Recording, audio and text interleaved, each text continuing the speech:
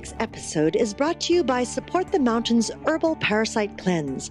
This formula targets the small and large intestinal tracts and larvae, the most broad-spectrum formula available today. 100% organic, formulated by Dr. Mikio Sankey, author of the Esoteric Acupuncture series. For 10% off your first bottle, visit shopyogahub.com and use the coupon code CLEANSE at checkout. Hello and welcome to YHTV's Flowing into Awareness with visionary and master intuitive Anatara. I'm Christina Suzuma, your host for this show. This is episode 40, Surfing with Words. Learn the flow of language, or the language of flow. And with us today, of course, is our wonderful, beautiful Anatara. Hi, Christina. Hi, Anatara. Let's play with our words today. Let's do that. And I like the way you changed it to the flow of language. I thought, oh, that's what I should have written. Language of flow of language. Over the language. It's all the same thing. And boy, it just, the flow. I've been listening more carefully than usual lately to what people say and how that is completely, it's like a replication of what their lives are like, or perhaps their lives are the replication of the language that they use. And I think that it goes both ways. It's a cycle, it's a circle, and I attempt to be very aware of the words that I use, and I am very conscious of the words that I use with clients so as not to turn off or negate even something negative that they say to me. And at the same time, to move it into a more flowing way of expression, a more flowing way of talking about what one wants. You know, we with the way we speak, we can turn ourselves off. We can shut down the people around us. We can shut down the events around us because of the heaviness or the lack of vibrancy in the words we use about ourselves and in the way we think about things around us. So I was on the west coast of Vancouver Island last weekend, and I was watching the surfers, and you must see a lot of them in Southern California as well. And I watched how they must be very spontaneous with the way the ocean presents itself to them. And their bodies need to be flexible and flowing and literally in the flow of what's coming, so that the waves can be caught, so that the waves can be ridden, so that one can be stable on the surface of the water as the waves move underneath. So in that stability that I'm talking about, it's really stability because one is moving and one is flowing. So if we start with body language and we start with the way we hold ourselves, the way we present ourselves, the way we choose to use our arms, our hands, our faces, our legs, that understanding of flow is reflective of the dialogue that we have inside our heads speaking about ourselves, and is therefore representative of and expressive of the language we use to describe ourselves, the language we use to describe the events in our lives. So, surfing with words. How can we surf instead of cutting ourselves off and putting ourselves in a place of limits, of dragging, and of being shut down? I was thinking about people that have a story. We all have stories about ourselves. So thinking about the stories that are about hardship, or the stories that are about something uncomfortable. And every time we repeat one of those stories, such as, oh, I'm just having a terrible day. Look at what happens to me when I say that. I become, I fall down. I become heavy.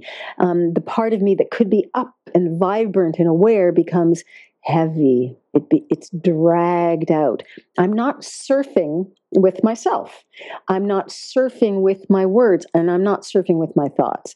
The words are the final expression of what the body is doing and what the thoughts are doing.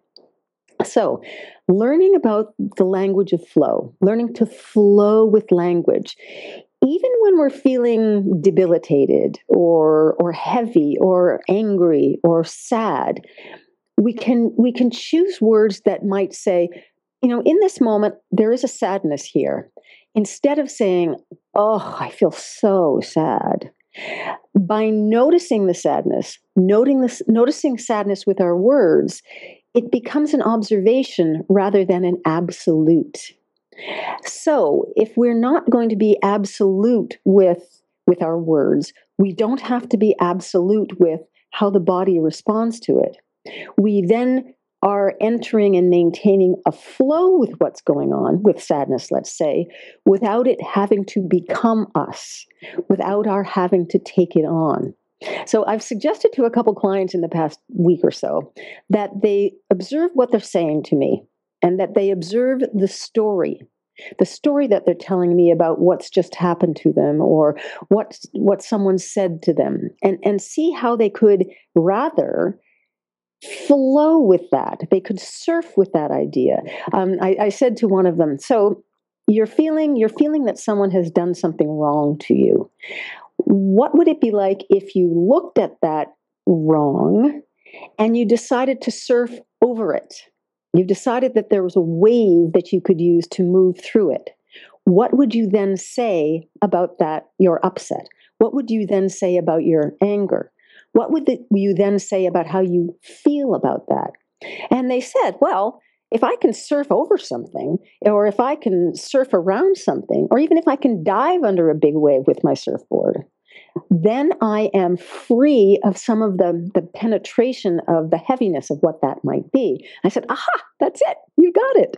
So I've been encouraging, not just my clients, but everyone I know to watch what they're saying, watch what language they're using to describe what's going on for them, and to see if there's a way to surf that wave differently. It's almost like posing a question to yourself. Is there a way that I could do this differently?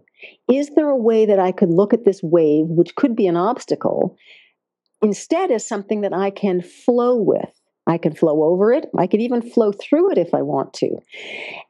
And by understanding that you have the choice to surf it in some way, you're not dragging yourself and your body and your thoughts and your intentions into the heaviness of being knocked flat or held down by that wave. How does that feel to you? Ooh, I love it.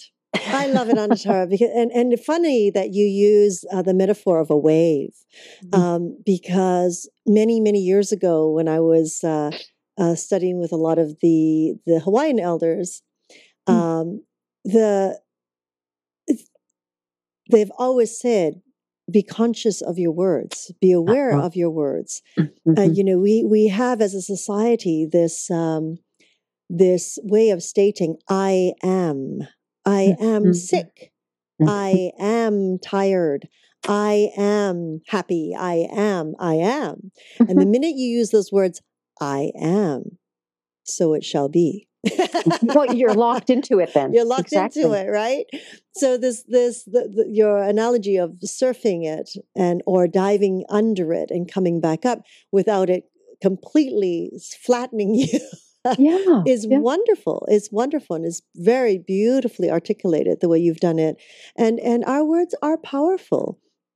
Is like, when we get angry or when we get upset, or not only towards ourselves, but anyone else. And I've had children say, "Well, that person's not here right now." And I said, "But energetically, you are putting that energy on another person. And so is true. that the energy you would like upon yourself?" Because of what goes around comes around. That cycle of life, that circle of life that continues to happen. What goes around comes back around. Yep.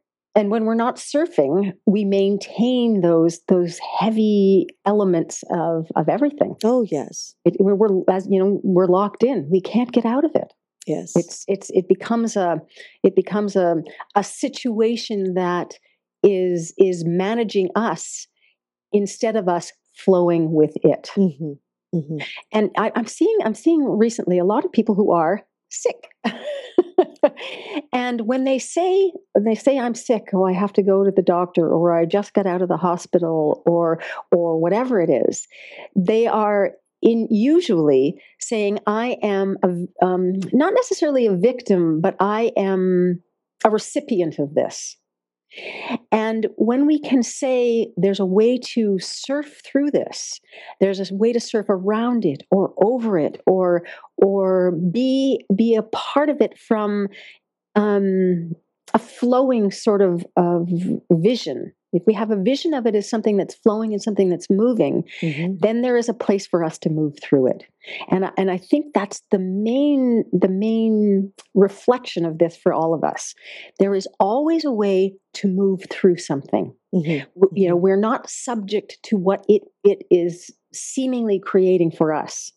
And when we can transpose ourselves from being fixed and stuck within whatever it is to being on a surfboard that can float above or float under it, then we have elements of freedom within whatever is presented to us. It's a new way to look at freedom and not control, but the freedom of an ease mm-hmm. of working with almost anything that happens. Wonderful. Beautiful. Mm-hmm. I'm right with you on that. I think this is, you know, and it is something that is, it's a lifetime.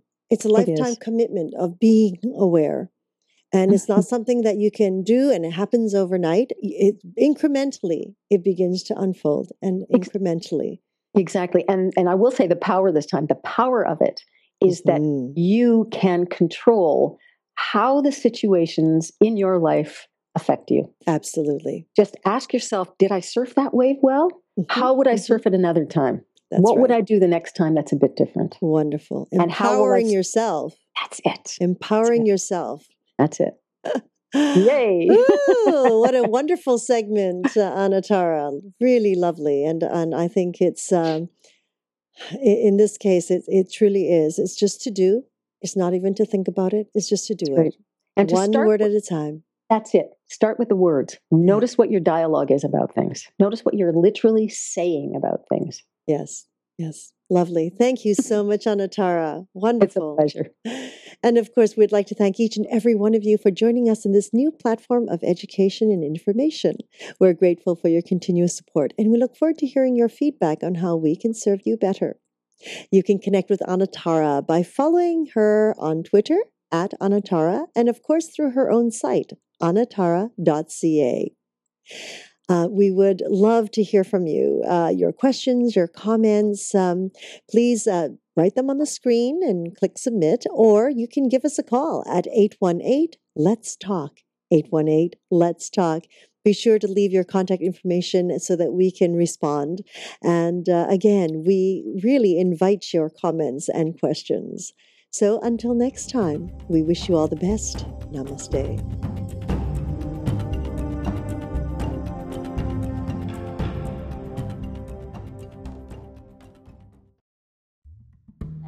How Tibetan medicine talk about the origin or the cause or the source of human body is, human mind is.